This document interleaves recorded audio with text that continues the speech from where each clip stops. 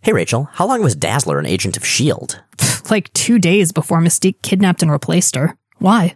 Well, it always just seemed like a weird fit to me. I mean, she's not exactly a team player or an establishment type.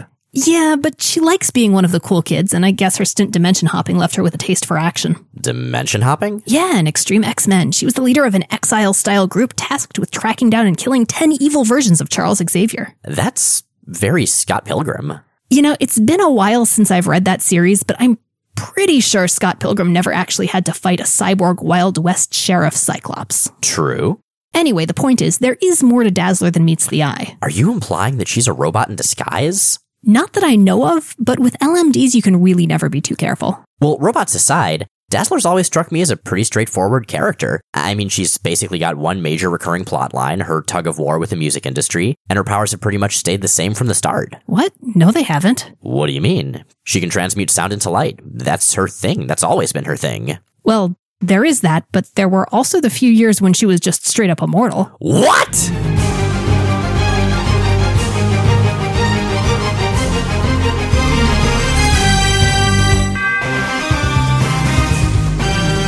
I'm Rachel Edidin. And I'm Miles Stokes. And we are here to explain the X-Men. Because it's about time someone did. Welcome to episode 80 of Rachel and Miles Explain the X-Men, where we walk you through the ins, the outs, and the retcons of our favorite superhero soap opera. So this time, we're going to talk about a couple of annuals, specifically the ones from 1987 for X-Men and New Mutants, specifically, respectively, number 11 and number 3. Both of these are once again drawn by Alan Davis, whom we've been seeing popping up lately in a lot of annuals. One of them also features a guest appearance by Captain Britain. I feel like at this point, Excalibur launching is just going to be the most natural thing in the world. Yeah, it's like we've been holding this sneeze for all this time, and it's going to be super satisfying. We're going to sneeze everywhere, and it'll be amazingly British. Okay. Hey, it works in my head. It's worth pointing out, too, that the issues we're looking at today came out concurrent to an X-Factor annual, which we're not going to be covering today. We're going to be rolling that into coverage of some surrounding X-Factor stories. Now, as far as when these guys take place, the X-Men and New Mutants annuals, they're actually a little bit before where our coverage currently is. So for Uncanny X-Men annual number 11, that takes place right after Havoc joins the team, but right before all the stuff with Storm and Naze and San Francisco and all that apocalyptic doom and gloom. And the New Mutants story takes place right after the New Mutants get back from space, before Karma quits during the Hellfire story. So let's go ahead and do a brief lineup recap. So who is on the X-Men right now? Good question. So we've got the sort of hybrid team that came out of the Mutant Massacre. We've got Storm and Wolverine kind of at the center. We have Rogue, who's also been on the team for a while, and Dazzler, who's been associated with the X-Men, but is only recently a full member. The new kids are Longshot, who materialized marvelously out of a different annual.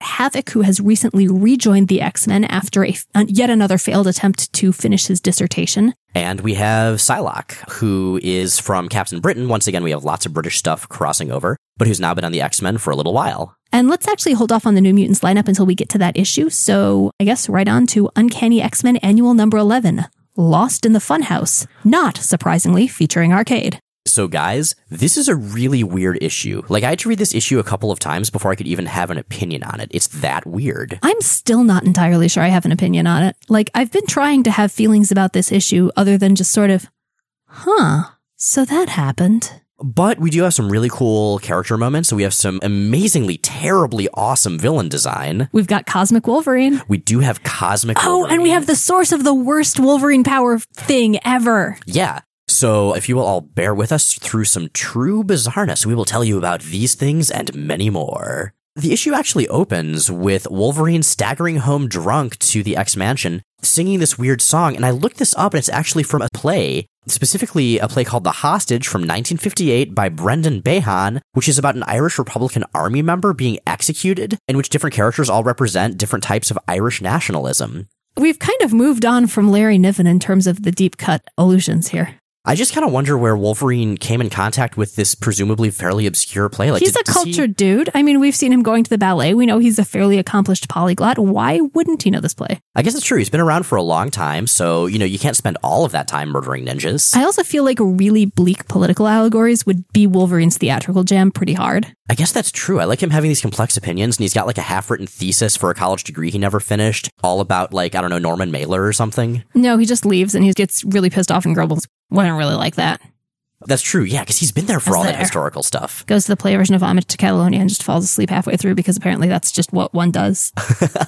So anyway, Wolverine's theatrical proclivities aside, yeah, he is staggering back to the mansion drunk. And this is interesting because, Wolverine can't get drunk any more than cigars actually affect his lungs, which we've read about before. Wolverine can get drunk. We can get drunk briefly. We've seen him get drunk. He popped his claws through the palms of his hands. It was really graphic. Oh, there was that one issue. That's true. Yeah, in the Wolverines. It was a flashback. Yup. With Fang. You guys remember Fang, right? Everyone loves Fang. So the X-Men sort of stumble out of bed in their bathrobes and whatnot to confront him being a sloppy cowboy-hatted drunkard. And he actually does point out that, hey, I have to drink really hardcore to even get to this point, and I'm now acting drunker than I actually am, which I think is something I actually do. It is definitely something you actually do. Well, it's fun, you have a good excuse. And so the X-Men are all out here, but who's also here are a couple of visitors from ye old Maryland of England, that being Brian Braddock and Megan. Megan doesn't have a last name, right? Yeah, she's just sort of Megan. She's kind of a fair folk creature. Megan is really complicated. Megan will be a cold open eventually. Yes, and also a character we'll be talking a great deal about as Excalibur rears its head and we look into some of the background behind it. She's great, though. You'll like her. But they're visiting. So yes, like you said, Rachel, once again, we have Alan Davis drawing annuals this year, just like he did last year. And once again, some of these British characters factor in. I want Excalibur so much, you guys. Yeah, it does feel kind of like we've been poised on the edge of that for a really long time. Even more so, I would imagine, if we'd been following along concurrently with the Captain Britain stuff. Totally. Eventually, everyone heads back to bed as Wolverine sort of staggers off to presumably go, snicked vomit out of his face. And what it turns out is that the reason that Wolverine is drinking tonight is that it is what would have been the anniversary of his wedding to Mariko Yoshida if that had not ended terribly and aborted mid-ceremony. And to recap that, so Wolverine met Mariko in one of the early times the X-Men were in Japan. And they had a brief and intense romance. They got engaged, but thanks to Mastermind being a total douchebag, that wedding fell apart and their relationship did as well. Didn't he just straight up, hand off a kid to her at one point? He did. He found a little girl and it's like, hey, take this. I don't know what to do with it. It was actually much sweeter than that, but still. Wolverine is weird, man. He totally is. But yeah, so he's hanging out at this sort of makeshift Japanese shrine that he has in his bedroom. It's got pictures of Mariko and Amako, who's the little girl that we were just talking about. Basically, he ponders sort of the duality of him, the fact that he's got this beast side and this noble side, he's got this Western side and this Japanese side, this savage side and this honorable side, and he doesn't know what to do with it this day, especially of all days. That he could fight for her and win her, but he's not going to because honor. And so as Wolverine is being super, super emo with katanas, which I guess are two great tastes that go great together. Oh my god, now I'm picturing an emu with the katana. Oh god, emu are dangerous enough as it is. Don't give them swords. But it would have to hop. Right. Because it would be holding the sword, it would just be hopping along, making those drumming noises. This is swinging a sword. This is the worst thing we've ever come up with. Oh man, I hope we never get those weird psychic powers. It would be kind of off balance. I guess it would. So anyway, emu with katanas very much aside, as Wolverine is pondering the meaning of his life and identity, the Braddocks, Captain Britain and Psylocke, who are in fact twin brother and sister, they can't get back to sleep, so they're just sort of hanging out in the kitchen and making tea and catching up. And Psylocke is at this point very new to the X-Men, and she's been struggling a lot with her role on the team and whether she even wants to be there. Her brother is the grand mystical savior superhero of England, but she's never really been quite sure that that was the life she wanted, or that even if it was, she had the chops for it. And so she is asking herself, do I truly belong? And if so, why? You see, some of the team, like Havoc, chose the glory road out of duty. Some, like poor Dazzler, because fate gives them no real choice. But others seem actually born to it. Wolverine is one, Storm another. I must know, Brian. Which am I? Yeah, this lineup of X-Men does consist of a lot of characters who probably wouldn't be X-Men unless they absolutely had to. And after the Mutant Massacre, with it not being safe to be a mutant on your own anymore, they kinda do. So Psylocke's not really coming into a place of confidence on the team, since she's not in a place of confidence in her own head and heart. That's a lot of confusion and ambiguity right there. Psylocke is, however, one of the more powerful members of the team at this point, as demonstrated when a mysterious attacker shows up in the mansion and manages to take out everyone but her. It's one of those things where you just see mysterious, shadowy, very quick figure just blindsiding everybody, no matter how much they try to strategize and be awesome. And Psylocke is the only one left to see this guy. Rachel, how do we even talk about this guy? Okay, so I want you to take a moment. I want you to imagine a man Very muscular man, a little tiny head, the world's worst spray tan, like intensely, intensely orange. A hairstyle that, oh God, I'm trying to think of how best to describe this hairstyle. It's somewhere between Krusty the Clown and 50s Housewife. It's that kind of really intense flip, dressed in an outfit and sort of generally assembled in ways that kind of take me straight to sexy Lorax Halloween costume. Yeah, he's like a giant, lightly armored Oompa Loompa. I mean, what is even happening with this dude? This is a very carefully assembled gentleman, Miles. He has obviously put a great deal of work into his look with an effect that I can only describe as memorable. I mean, if what he's going for is distinctive and very much his own thing, then man, he's got that down. He has nailed that particular direction to the detriment of everyone, everywhere, forever. I think what he's done is he's weaponized awful fashion. Like, we know he's a jerk and he's a villain. We'll get to that momentarily. But I think this is like deliberate. He's like, all right, how can I just assault the eyes and sensibilities of everyone around me? Like, okay, you can see him sort of at the stylist, like, no, flip it harder. More blow dryer. You know that big round comb? Yeah, that one. That's the one. Or like he's, in the space clothing store buying space clothing. Oh, this is going to look so bad. Does it come in something pucer? Yes, or even skimpier. Or like he's spending hours at the gym because honestly, I think he'd look better if he wasn't super buff and cut. Yeah, somehow that makes the whole thing even stranger. Like there's no aspect of his appearance that quite seems matched to any other aspect of his appearance. Yeah, like this character design is just so painful that it really comes around the other side to become something truly amazing. Yeah, it's kind of transcendent. And this gentleman goes by the name of Horde. Which is a really weird name because there's just one of him and Horde means like a lot of dudes. Yeah, right? I sort of expected him to turn out to break into like a swarm of smaller versions of himself or something, but no, he's just a dude named Horde. Yeah, he also has nothing to do with Hordak from She-Ra, which is kind of unfortunate. Or the Horde as in the Horde versus the Alliance. Right. So, this is Horde. He looks ridiculous, and what we find out as he, holds all the mutants hostage and basically tells Psylocke to stand down or else he'll kill them, is that he has a really dubious notion of consent, too.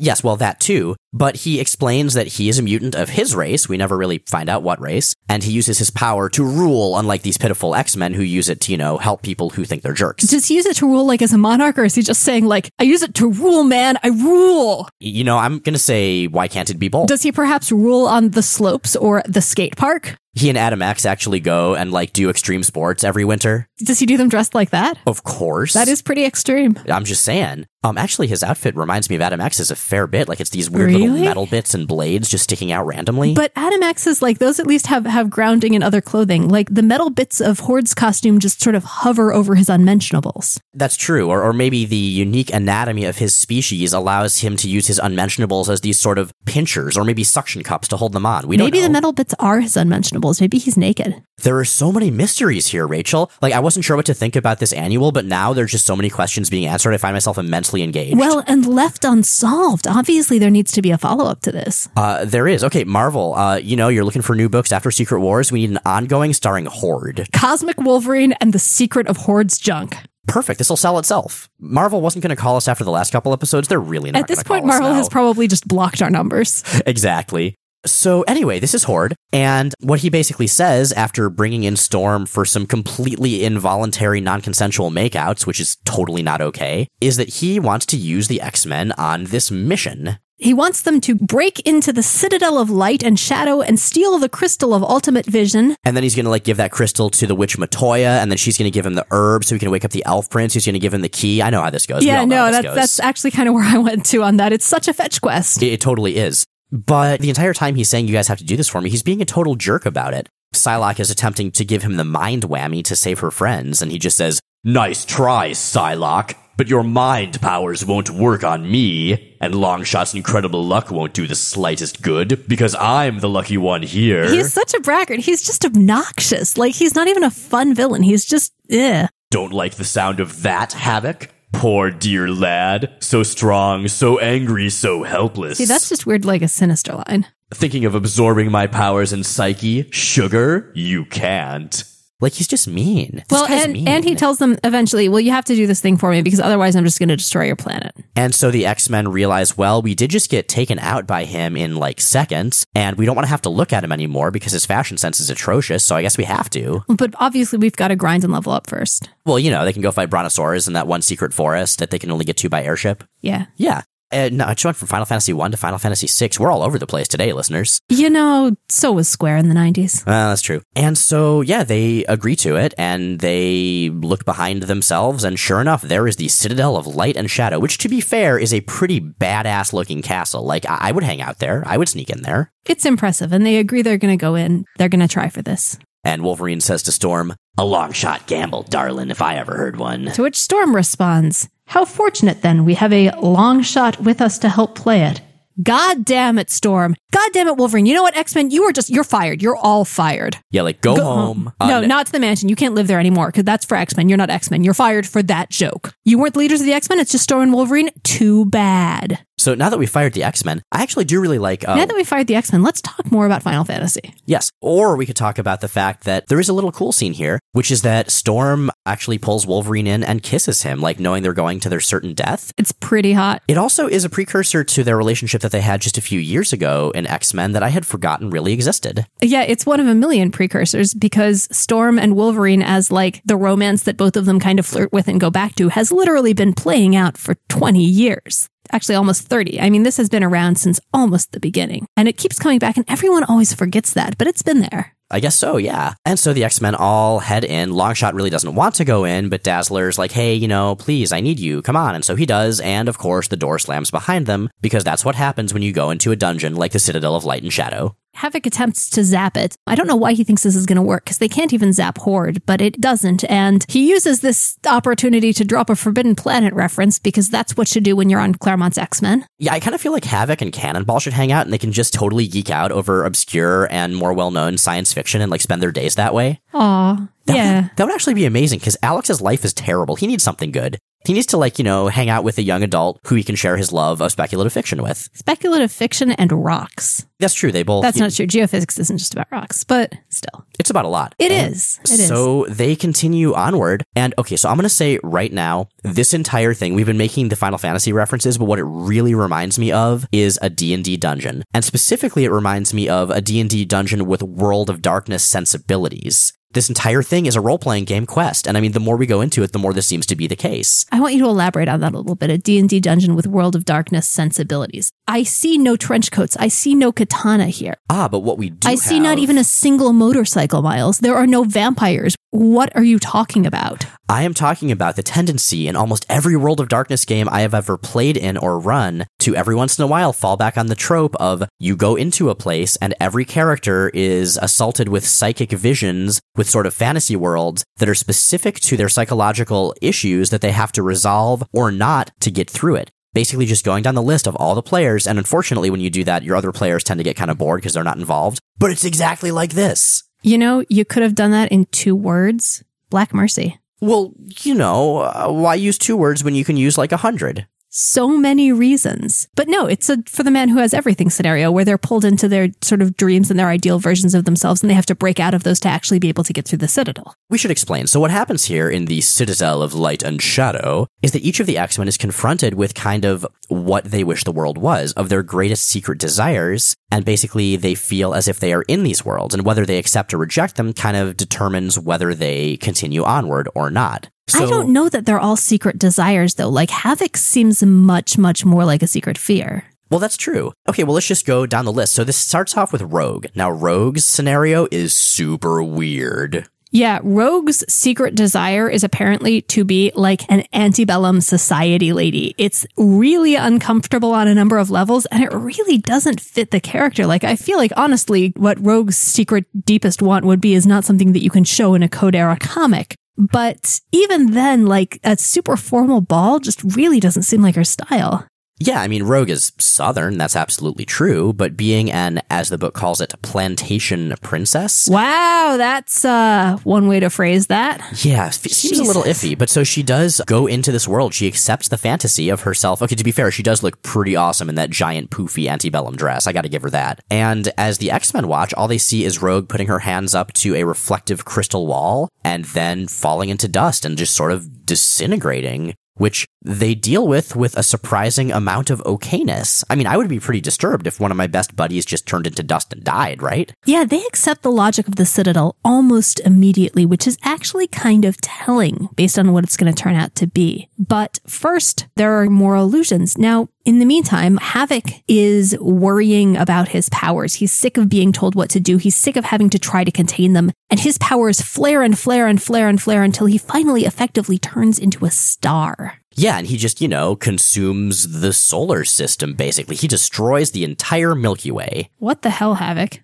Truly, you are the worst Summers brother at this point in time. So yeah, the X-Men continue on, feeling pretty okay about having lost 2 friends. I mean, I guess I kind of get it, like the stakes are really high, they're trying to save the world, so there's really no time to sit and cry. But still, guys, damn, that's cold. And again, they're taking everything in a really almost like it's dream logic, like, oh, well, this has happened, and obviously the thing for us to do is to continue on our quest, so let's do that. And they do, except for one who is Longshot. Longshot has been more and more freaked out by this place, and he just fades away to nothing. Yeah, he's been starting to fade, and he just sort of ghosts out. And the last thing he says, while the X-Men can still hear him, is that he gets the impression that the Citadel wants him to be part of it. Again, with the role-playing analogy, I'm pretty sure the DM just didn't know what to do with Longshot, or forgot that player was going to show up that day, and so just bullshitted something at the last minute. Aw. Unfortunate. But yeah, and the X-Men are trying to figure out why, and even the explanation doesn't really make a lot of sense. I mean, Psylocke is telling Megan her theory. Perhaps his innocence, Megan, his innate purity. We have heart's desires, choices to make about our lives and destinies. Perhaps the Citadel couldn't stand Longshot having none? Which, okay, I mean, guess so. Except he does have desires and make choices. He just doesn't have a lot of memories to back them up with. Yeah. And I mean, okay, I guess if we want to use this as a thought experiment, it could be that the Citadel is a sort of Silent Hill-like location where it constructs the realities it inflicts upon its victims from their own memories. No, dude, you're just in Silent Hill mode because you just talked about it on Intuit. Well, I mean, I'm always in Silent Hill mode a little. That's kind of scary. For me, it's always like this. So yeah, that's 3 X-Men down already. This is all happening very quickly, just one thing after another after another. And the next thing we see is Dazzler seeing her reflection and suddenly finding herself, okay, well, this Dazzler part runs after Longshot dies. Dazzler runs away, and instead of seeing a reflection, she runs directly into another version of herself. Yeah, and so she's this prosecutor in a courtroom, and we see the Kingpin, like from Spider-Man and Daredevil, on trial. Mr. Wilson Fisk, you claim to be a humble importer of spices. Are you not, in fact, the absolute monarch of the North American underworld? The infamous kingpin of crime? Okay, I'm just saying, would a mere spice importer mix a white waiter's coat and purple pinstripe pants? I think not. That is something you have to earn. Sure. And Dazzler knows this too, because no sooner has the courtroom scene played out and then continued into her appointment as a Supreme Court justice, but we see yet a different possible destiny where she is a rock star with an amazing outfit. Can we talk about her rock star outfit though? It's very Skids. It's pretty great. She actually reminded me a lot of Sally Blevins when she first showed up. And then she sees yet a third identity she could have become, a very clearly homeless woman. And so basically these are all different possibilities for Dazzler. The lawyer, for instance, if you're not familiar with the character, her father had been a lawyer and she had considered following in his footsteps. And okay, so I like what happens here because Dazzler just starts freaking out, just saying, "Someone help me. Tell me which is best, which to choose. It's up to me. No one to depend on, no one to blame but myself. If I never take a risk, I'll never have to worry about making a mistake, failing, being hurt. There's safety in defeat, luxury in self-pity. Is that what I really want?" And this I really dig. Because, okay, we don't learn a lot about Rogue with her being a plantation princess. But here, this is cutting to the core of who Dazzler is. This is consistent with her background. It's consistent with the spot she finds herself in at this point in chronology psychologically. It's interesting and it's cool. This is how you do one of these scenarios right. And I wish we got to see more like this right here. And Psylocke is getting more and more fed up with this, and she punches a wall in frustration and is surprised when it smashes under her hand. It cuts her and she realizes that she's not bleeding, and quietly in the background while the others are playing things out, peels away the skin of her hand to reveal metal. Yeah. So that's a twist. That is, and she hides this as we get yet another fantasy as Captain Britain smashes through the floor and many other floors to find a small replica of the Citadel inside the Citadel. And inside, he finds his own fantasy. He's a professor. Megan is his wife, who's pregnant. I should point out, Brian kind of has a similar frustrated academic background as Havoc's. They should probably talk about that. Havoc can talk to Cannonball about science fiction and to Captain Britain about just wanting his goddamn degree. Havoc needs better role models. He really does. Havoc needs a lot of things. A better hat, too. But yeah, so here's this wonderful, like almost Stepford Wives ideal kind of life that's everything that Brian's always wanted and everything that Megan has wanted with him. So that actually really surprised me because something that happens a lot, it's very, very clear from very early on that this is the life that Megan wants. I mean, my go-to place for Megan is the song Somewhere That's Green from Little Shop of Horrors. Like, she's got that very daytime commercial-based suburban fantasy. That is what Megan wants. Like, Megan's idea of what dream life should be comes from growing up shut inside, watching TV and romanticizing it. And Brian has always been aggressively derisive of that, or is consistently for a very, very long time. And I think he really still is at this point. And so seeing that specifically as his fantasy is a really interesting twist. Well, yeah, because I mean, the impression I've sometimes gotten with Captain Britain is that part of the reason he is so derisive toward Megan's dreams of normalcy is because he has to keep rationalizing to himself that being Captain Britain is the right and necessary and good thing to do. So he sometimes, I think, does that by basically disparaging the stuff he really does want, which is just to be a dude, just to be normal. He's kind of a dick about it, too. Captain Britain is often kind of a dick. Captain Britain is a huge dick. But, you know, in this fantasy is Betsy, is Brian's twin sister. And so he turns to her saying, hey, I need to go into this. Megan and I need to do this, but you're welcome to join us. And that's where Betsy Braddock throws her skin at her brother. Yeah, it's a strong statement. She just tears off her skin with the metal underneath. And I'd forgotten after the first time I'd read this and I went back and read it. But no, she just literally throws her skin in his face. You can just say, yeah, or you can say, yeah, while throwing your skin at your brother. Do you think they keep it? I don't know. I think maybe they just like put it in a frame. Maybe they do some like cross stitch using it as a medium. Or like fold it up and sort of just put it in the bottom drawer and really hope that no one ever looks there. Because like, you can't just throw that your twin sister's skin away. Listeners, what would you do? If you were living a perfect, normal suburban life and you had to do something with your twin sister's disembodied skin, what would you do with that? I mean, she's still okay. It's not like you murder her or anything. She just turned into metal, ripped off her skin, and threw it at you. You know, I mean... It's cool. Everything's cool, but like, it's going to be really hard to explain to guests. Yeah. This issue really brings up the hard questions. But this part is actually really interesting because this highlights something that we've seen in Betsy before, which is that, you know... A tendency to rip off her own skin and throw it at people while turning into metal? Well, not that specifically, but metaphorically... No, that is exactly what Husk's powers will be years later, but... Metaphorically, on the outside, Betsy is this very feminine, very almost princess-like character. I mean, her superhero costume is this pink and purple poofy thing, and it's awesome. It is, but what we've seen within her is this sort of more violent, almost merciless warrior's heart. Like, she's a very cold and hard person when it comes to hard decisions, and we've seen that a few times, and now, here it is, the metaphor made flesh. You know what, though? I reject that duality. I reject that duality really hard, because one of the things I love most about Betsy in this era is that, like, the princess stuff and the warrior stuff, they aren't treated as diametrically opposed. Look at Metal Betsy. She still looks like a goddamn fairy tale princess. She just looks like a really, hardcore warrior fairy tale princess. Like, she's still super, super, super femme. And that's something that to me is so important about this character, that those aren't treated as diametrically opposed qualities, that they're things that are both part of her and are both parts of each other. Yeah. And I think that subtlety is, at least to a degree, maintained in this issue. I think Psylocke and Dazzler's fantasies are probably two of the more interesting. But she agrees to hold off Horde, who it turns out is following them. His motivations are a little confusing in this. Stuff. Now that she is in this super warrior form, and urges her friends to continue onward, and so they do. And the next person to get pulled into a fantasy is Wolverine. Wolverine, of course, gets pulled into the Yashida ancestral home, where he can marry Mariko again. But before he can, she turns into basically a Mariko-ized version of Yukio, who was the ninja that actually both he and Storm had flings with. And all of a sudden, they're in this sort of brawly, make-outy, dancey, arm-wrestly club. And it's a very you can have your cake and eat it too thing. And he really wants her, and he really wants her to be this form of her because, this is somebody for whom he wouldn't have to change. It's somebody with whom things would be easy. Well, in both parts of himself, but no, he knows it's not real, and he's Wolverine, and this is all about Wolverine, appealing to his higher nature, so he smashes through the wall. Meanwhile, Storm's fantasy is awfully similar. She also gets pulled into Tokyo by Yukio, who is her... I'm just going to go ahead and say Yukio, her ex. Yeah, basically. I mean, Yukio is the one that Storm got her punk look from and changed her outlook on life a great deal while she was running around with. And was totally doing it with.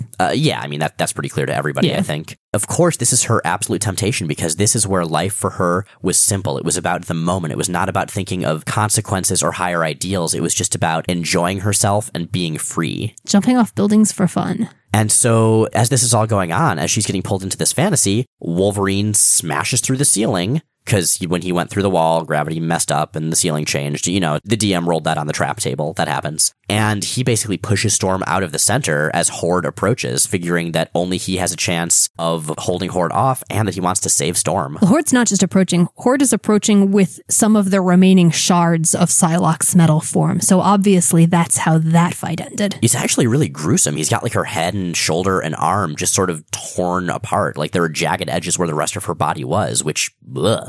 And he continues, Horde does, by just coming up to Wolverine and ripping his heart out. Yeah. Like you do. And so that happens, but a single drop of blood splashes from Wolverine's severed heart and hits the crystal at the center of the Citadel of Light and Shadow. Healing the crystal and once again merging the long ago split Skeksis and Mystics.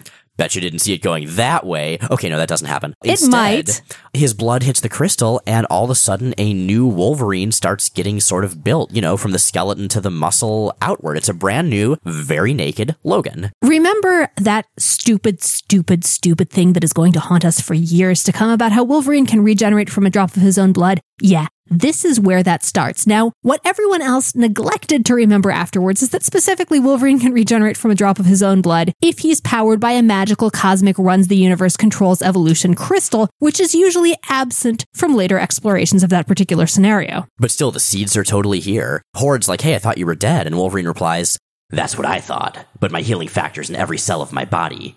So I guess it's my will to live. Given sufficient power, my entire body could be regenerated from the genetic data encoded in a single cell, or drop of blood.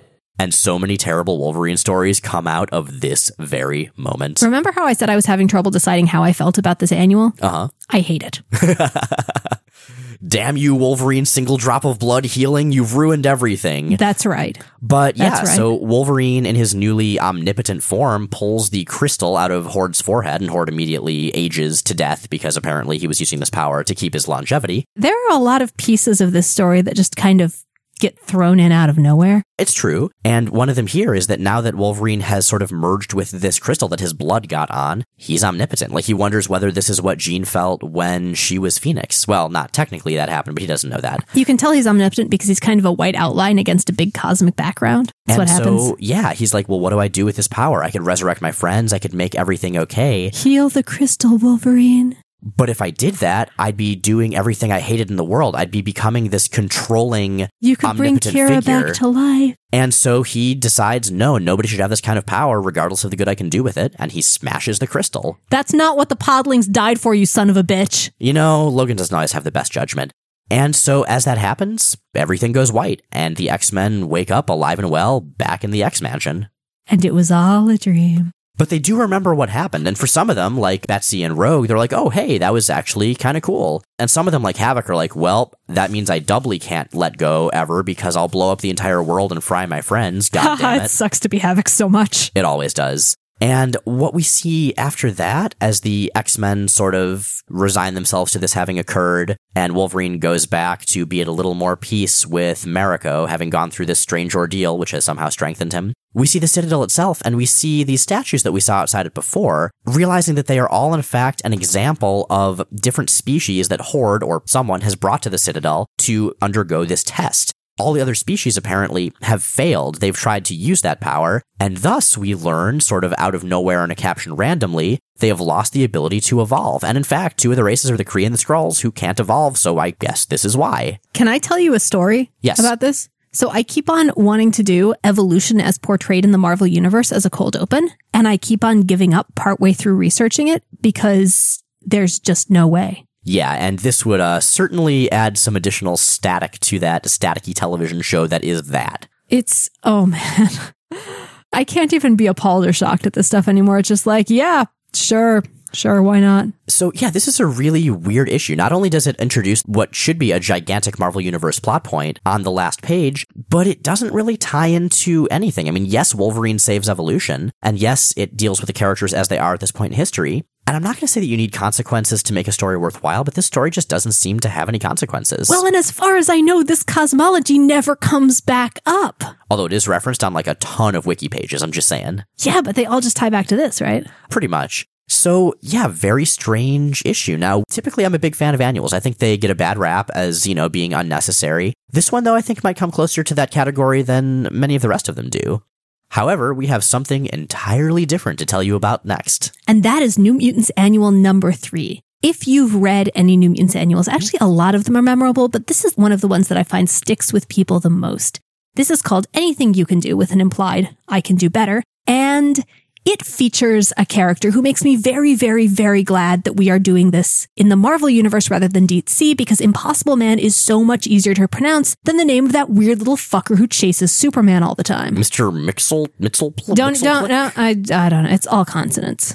It is. Screw that guy. We've got the Impossible Man. So who is the Impossible Man? So the Impossible Man, I believe he first appeared in Fantastic Four. He's this green and purple, very cartoony looking alien, and he can change his form with a pop sound effect to basically anything. Well, that's because he's a pop-upian from Planet Pop-Up. If this sounds silly, listeners, it's because this is silly. Yeah, and that's the thing about this annual. It's one of our favorites, but we kind of struggled with figuring out how to approach it because the thing is, not that much actually happens in it. Doesn't really have any deep continuity, and it's really funny and silly in really self-aware ways. So like with a lot of annuals with stuff that's, not as good, stuff like the Horde story, I would say, for instance, there's a lot for us to sink our teeth into and riff on. In this, it's a fairly surface-level story, and it kind of riffs on itself. So we will do our best, but understand you should really just track this issue down and read it. It is absolutely goddamn delightful. Yup. Before we dive in, let's look at the New Mutants. This is not the current lineup that we've been looking at in the most recent New Mutants episodes. So we've got a 9-person team these days. Who's on that? So we have the original 5 New Mutants. We have Cannonball, Sunspot, Wolfsbane, Mirage, and Karma. We have the newer kids. Those are, Cypher and Warlock, who joined about the same time. And Magma and Magic. Now, it should be noted that apparently both Magma and Karma have the flu at this point, so they don't actually appear in this issue at all. Which is basically how Claremont puts aside extra cast members when he's juggling this many, 9 times out of 10. It does tend to happen, yeah.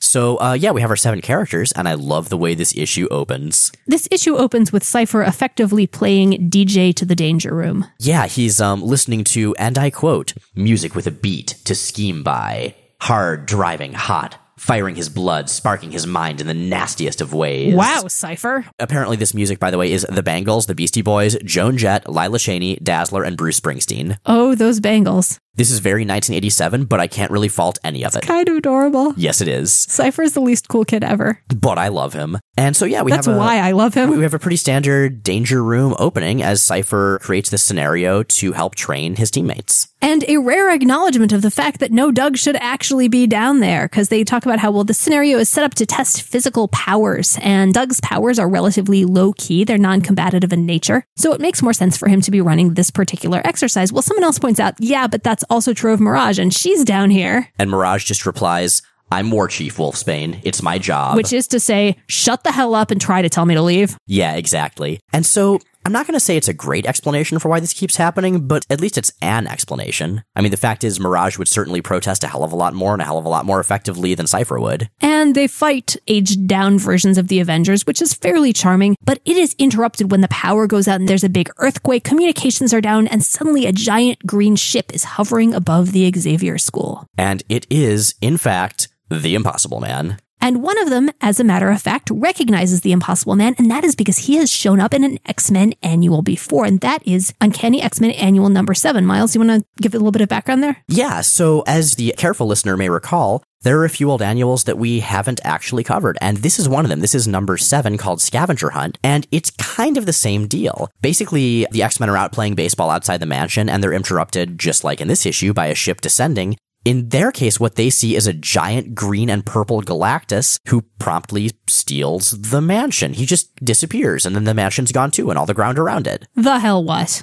Yeah, and so the X-Men are like, hey, that's our house, dude. And Xavier tries to probe Galactus's mind while he's still there. He can't. He gets this weird feedback thing. So they just go and chase what they think is Galactus. The first place he goes from the X-Mansion is the S.H.I.E.L.D. helicarrier, where he interrupts Nick Fury having some sexy times with a lady to steal Nick Fury's eye patch. Yeah, and the X-Men are, sort of in hot pursuit, and at this point it becomes clear this isn't Galactus, this is something else. Wouldn't it be funny if it actually were Galactus, though, just being a dick? Oh man, that would be totally great. They follow who it quickly becomes clear is the Impossible Man, the old Fantastic Four character, to the Savage Land, where he steals Kazar's tiger Zabu, to the Avengers Mansion, where in a Fantasticar from the Fantastic Four, he steals all of the Wasp's costumes. He gets Doctor Strange's sigil window from the Sanctum Sanctorum, Celine's costume from the Hellfire Club, and then he heads out to the Marvel offices, because it's that kind of story. Yeah, like he goes to the old Marvel offices, but it turned out they moved, so he goes to the new ones, and the X-Men find him there, and there's this big, rampagey, smash everything, turn over tables fight in Marvel as, all of the various editors and employees are all freaking out, and basically I think it was an excuse for Michael Golden, who did the art on this, to just draw everybody who worked for Marvel in the midst of this big X-Men brawl. Finally, the X-Men confront the Impossible Man, and he explains that he is on a scavenger hunt. His species, who are all recently differentiated clones of him because,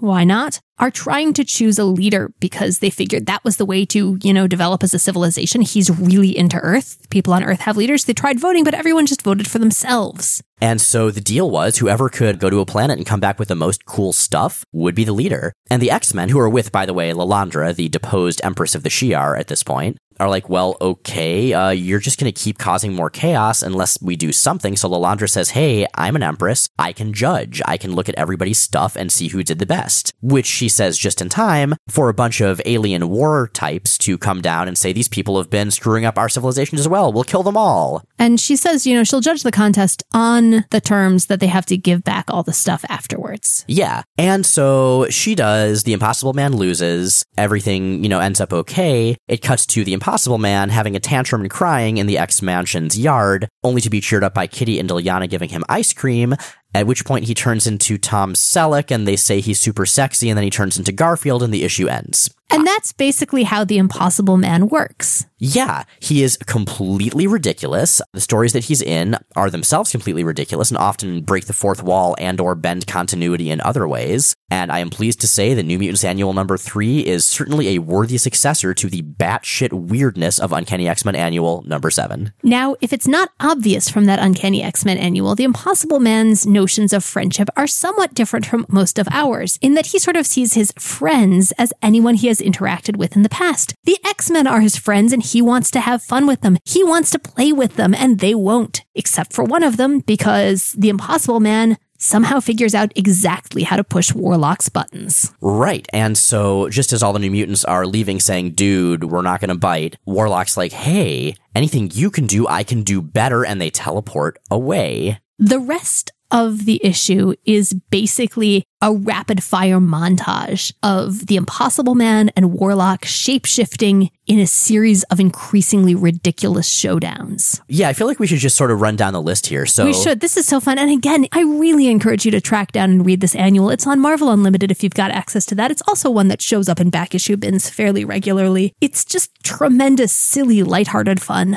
So the New Mutants in their adult costumes, which Alan Davis apparently loves drawing because he did in the last year as well. Yes, we know your feelings, Rachel. They're not wrong. They're so bad. They follow Warlock and the Impossible Man to Manhattan, where they're fighting as the Hulk versus the Thing. Then over to Rio de Janeiro, Sunspot's hometown, where they're having this sort of bodybuilder competition on the beach. Yeah, the Impossible Man has painted himself up in human colors for this, but they get knocked into the water and Warlock reverts to form because the water interferes with his circuitry. The Impossible Man's makeup washes off and the ladies who have been throwing their underwear at them are absolutely appalled. I actually really love the way this works. It reminds me very much of the female Bamfs in the Nightcrawler miniseries, as they just, charge forward wielding like shoes and various beach toys and stuff. Liars, cheats, swine, cads, recreants, mendicants, bounders. Kill, maim, gouge, beat, hurt, rip, dismember, burn, tear, cut, chop, shoot, hit. I mean, I know people don't ever really talk like that, but it's hilarious every time they do in a comic. They should. And I fully get behind it. The New Mutants continue following Warlock and the Impossible Man across the world for more transformy competitions. They basically interrupt Wimbledon. And then they end up at Forbidden Planet Comics, which is like totally a real place, fighting as Captain America and Captain Britain. And that's when things get kind of interesting because Warlock points out, wait a minute, there's a problem with this. They're both heroes. Heroes don't fight heroes. Warlock knows how this works, and he has strong feelings about it. Yeah, and at this point in the conversation, they are Xavier and Magneto who basically tell the New Mutants to go away, and the Impossible Man uses his Magneto powers, which I guess he gets when he looks like Magneto, to wrap them in some metal stuff. They end up actually as Rambo and Rocky confronting each other when Warlock finally makes his heroes can't fight heroes point. At which point, the Impossible Man turns into Clubber Lang and punches Rocky with no warning because, hey, he's a bad guy. He can do that, right? They go through Fury and Baron Strucker, Spider-Woman and Viper, which Impossible Man protests because he's friends with Spider-Woman, or at least thinks he is, so he can't fight her. They keep on going through forms, and the Impossible Man starts to play hardball when Magic ports Warlock away and tries to break them up. He says, well, if you don't let us play this out, I'm going to turn the Earth into green cheese. I'm going to destroy your planet because you wouldn't let me play my game. Yeah, he's Thanos at this point, by the way, and is holding Cannonball up by his neck. Not cool. And they keep escalating. By the time they get to Tokyo, they are the Watcher and Galactus. And then... Okay, so I recognize one of the characters they turn into next, which is Godzilla. The other, I'm assuming, is a giant monster character. If only we had a giant monster expert sitting at the other side of the soundboard right now. Kyle, you want to come in and guest expert on this? Yeah, hey guys. Hey, I would love to guest expert on this. Okay, so we see the Impossible Man as Godzilla. What is Warlock right now? Okay, so Warlock is basically an amalgamation of what is known here in the States as the Shogun Warriors. In Japan, in the 70s, a manga artist named Go Nagai created these gigantic robots that are piloted by a single person or sometimes a team of people, and they fight giant monsters of the week. The Japanese animated shows and the toys were imported to the US, and Marvel picked up the license. They had a 20-issue series, but at this point, the comic was long over, and I'm not sure what was up with the license. So possibly related to that, Warlock isn't mimicking a specific super robot. He's kind of a mix between Brave Raideen and Combatra. And while both original properties are from Japan, outside of like mock battles played out by kids' toys, Godzilla never fought any of the Shogun warriors. Dude, so listeners, the unique alchemy of us and Kyle is now painting you a picture that you would never have seen on your own before. You're welcome. You might actually have seen it on the As Mentioned page because we're going to put up a lot there. Well, that too. But awesome. Thanks, Kyle. You bet. So, yes. So we have Warlock as this hybrid character, and the New Mutants whispering among themselves realize that, wait a minute, maybe there's a way to end this. Well, and they are big. It's really clear that if the fight continues on this scale, they're going to level a city. So the New Mutants realize maybe there's a way to end this before any more stuff gets destroyed. They whisper to Warlock, and moments later, his hybrid Go Nagai character form changes color from black and yellow, which he's been with everything so far, to, a full color, silver and red and blue form. And that's the end of the fight because there's only one thing the Impossible Man can't do. Which is not be purple and green. And yeah, the ending here, I mean, it's actually kind of similar to the ending of Uncanny X-Men Annual number 7. Yeah, I've got the Impossible Man just sobbing on the couch as the kids gather in front of the TV to watch, you guessed it, Magnum P.I. The New Mutants are able to resolve things. The rivals shake hands. Impossible Man promises to set everything they knocked over back right. And then Magneto, their headmaster, comes in saying, so how was your day? And they're like, oh, it was totally cool. Nothing happened. Everything was fine. He settles down to watch TV, and it closes with him catching the coverage of the tennis match they interrupted in their costumes as the New Mutants all try to sneak out the door behind him. And so, yeah, that's it. It's a really lightweight issue, but it's a really fun one. I mean, if you're an X-Men fan that just goes for X-Men for the super serious character drama stuff, this is not going to be your jam. But if you like occasional fun, silly stuff amid all the doom and gloom, this is exactly that. So with that, you've got questions. Trailing Zeros asks on Tumblr, whatever happened to Peter Corbeau? Based on what I could find on Dr. Internet, it seems like he just kind of faded into obscurity. Okay, first of all, around these parts, we refer to Peter Corbeau by his full name, which is Super Dr. Astronaut Peter Corbeau. Yes, who, if you've only been listening to the show recently when he hasn't been showing up, you may not know, is the most competent man in the Marvel Universe. He is the greatest human ever to live. He is a scientist and an astronaut and has a sweet hat and is a sailor and swam across the ocean once, and he's going to take me to France, and he says I'm his best friend. He is also, I believe, a 2-time Nobel Prize winner, the head of StarCorps, and he is the namesake of the Super Dr. Astronaut Peter Corbeau Awards for Excellence in Excellence, which are our House Creative Awards and way more important than the Eisners. Yes, he was also the Hulk's roommate back in college, so there you go. So, yeah. Peter Corbeau, where has he been?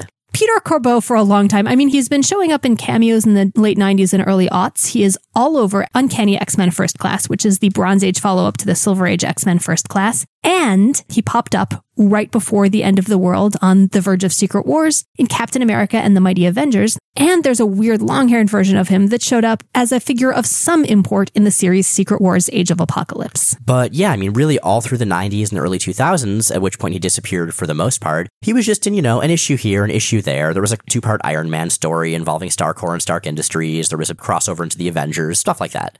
What we can take as read from this is that he was moving through the shadows and behind the scenes, doing the dedicated, vital, invisible work of holding the Marvel Universe together. Because that's what Super Dr. Astronaut Peter Corbeau does.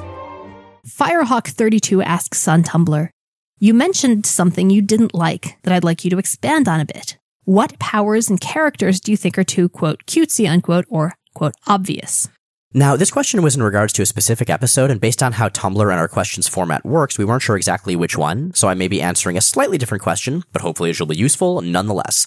As far as powers that are sort of too specific, for me, that really falls under the category of almost object-specific or theme-specific powers. So for instance, that character Axe from New Mutants that we don't like? His powers are that he's got an awesome axe, basically. Seriously, dude? Is that a power? I guess so. And then there's Silver Samurai, who focuses his power through his katana. Silver Samurai katana. Things like that sort of seem too on the nose. Or, even better, Slipstream from Extreme X-Men. Oh, God, I hate Slipstream. His deal is that he can surf on a surfboard through these sort of teleportation portals that he creates. I mean, I get that you sort of have to suspend your disbelief for mutant powers in general. I mean, most of them don't make any sense. But when they get this specific, my suspension of disbelief is just sort of broken. Where do you put Team America on that scale? Team America is not even on this scale because they are so bizarre and awesome that they just don't even have to obey any rules of storytelling or logic. Did they jump over the scale on their motorcycles? They did some sweet jumps over that scale on their motorcycles, all 5 of them, and then they all used their mutant powers to make a 6th motorcycle dude, and then that motorcycle dude jumped over it also. And that's the way it went down. Now, as for powers that are sort of too cutesy, I mean, that can really depend on the role of the character in question. So, for instance, the Impossible Man in this issue, his deal is that he can shapeshift into anything and use the concurrent powers of that thing, but he's got to be purple and green all the time. That's ridiculous, but the whole point of the character is that he is ridiculous. He's an inherently comedic character. And so, while I wouldn't want to see anything like that for a regular member of the X-Men, for a character like the Impossible Man that only shows up every once in a while, okay. Yeah, I mean, powers that break genre are always really narratively risky. So powers that feel out of place in the world and comic, that feel like they'd be better set in something that was for a different age range or something that was, again, built very, very differently, are ones that tend to bug me. And on a somewhat related note, another thing that really bothers me is when characters' names and powers overlap in dumb ways. So I think the worst offender I can think of at the moment is the old X-Force villain Forearm. He's got 4 arms, and his super villain codename is Forearm, the front part of your arm, which doesn't even make any sense, and it's sort of a pun, I guess, and I hate it. I really dislike Wolfsbane's powers. Really? I do, yeah. Because I feel like shapeshifting makes sense, but being able to shapeshift into one specific other species just seems really weird to me based on how mutations work. I guess so, but at the same time, having her be a straight-up werewolf does interact with her heritage and her background in a lot of ways that I think do end up serving the story. So I guess that is a good point. I love the character, but I think her powers are pretty silly. Huh. I suppose so. So I guess, yeah, if you have dumb powers, but you do them right, then I think you totally earn a pass, at least from us. Before we proceed, a quick announcement. As we've mentioned on the blog, we are going to be guests at the upcoming Vegas Valley Comic Book Festival. It's on November 7th at Clark County Library in Las Vegas. This is an entirely free show. It's a library show, which means it's going to be extra awesome. You know how we feel about libraries. And at Vegas Valley Comic Book Festival, we are going to be recording our second ever live episode. If you're in the neighborhood and you're free on the 7th, come down and check us out. Again, this is an entirely free convention. It's got an amazing guest lineup, and we hope we'll see you there. So in the meantime, our show is supported completely by our generous listeners, and one of the things that we offer listeners at a certain level of support is to be thanked on the air by various fictional characters and or metaphysical forces. So I'm going to turn this over to the angry Claremontian narrator. You thought you could have it all, Chris Morris. All those dreams you had cast aside when you picked up the weight of your responsibility. But little did you know that your dreams were no more than illusion, a web spun by Eric Fisher in his quest for ultimate power. And by the time you learned better, it was already too late. Rachel and Miles Explain the X-Men is recorded in Portland, Oregon, produced by Kyle Yount, host of the Godzilla podcast, Kaiju Cast. New episodes of our show come out every Sunday on iTunes, on Stitcher, and at rachelandmiles.com. Check out rachelandmiles.com for all kinds of additional content, episode companion posts, essays, fan art, recaps, and much, much more. Our show, like we mentioned before, is totally listener-supported and is ad-free. And it's made possible by our generous Patreon subscribers. If you'd like to become a Patreon subscriber and you're not already, please check out the link at the top of rachelandmiles.com. Before our next episode as well, the first episode of Secret Convergence on Infinite Podcasts is going to be debuting. That is happening on October 29th at Fanbros Show. We'll post a link, and be sure to follow the Secret Convergence on Twitter at SCOI Podcasts and on Tumblr at secretconvergence.tumblr.com. Meanwhile, next week, we'll be back here talking about mutant teenagers and why Colossus and Domino are our OTP. As we're joined by Dennis Hopeless, the writer of X-Men Season 1 and the upcoming volume of All New X-Men.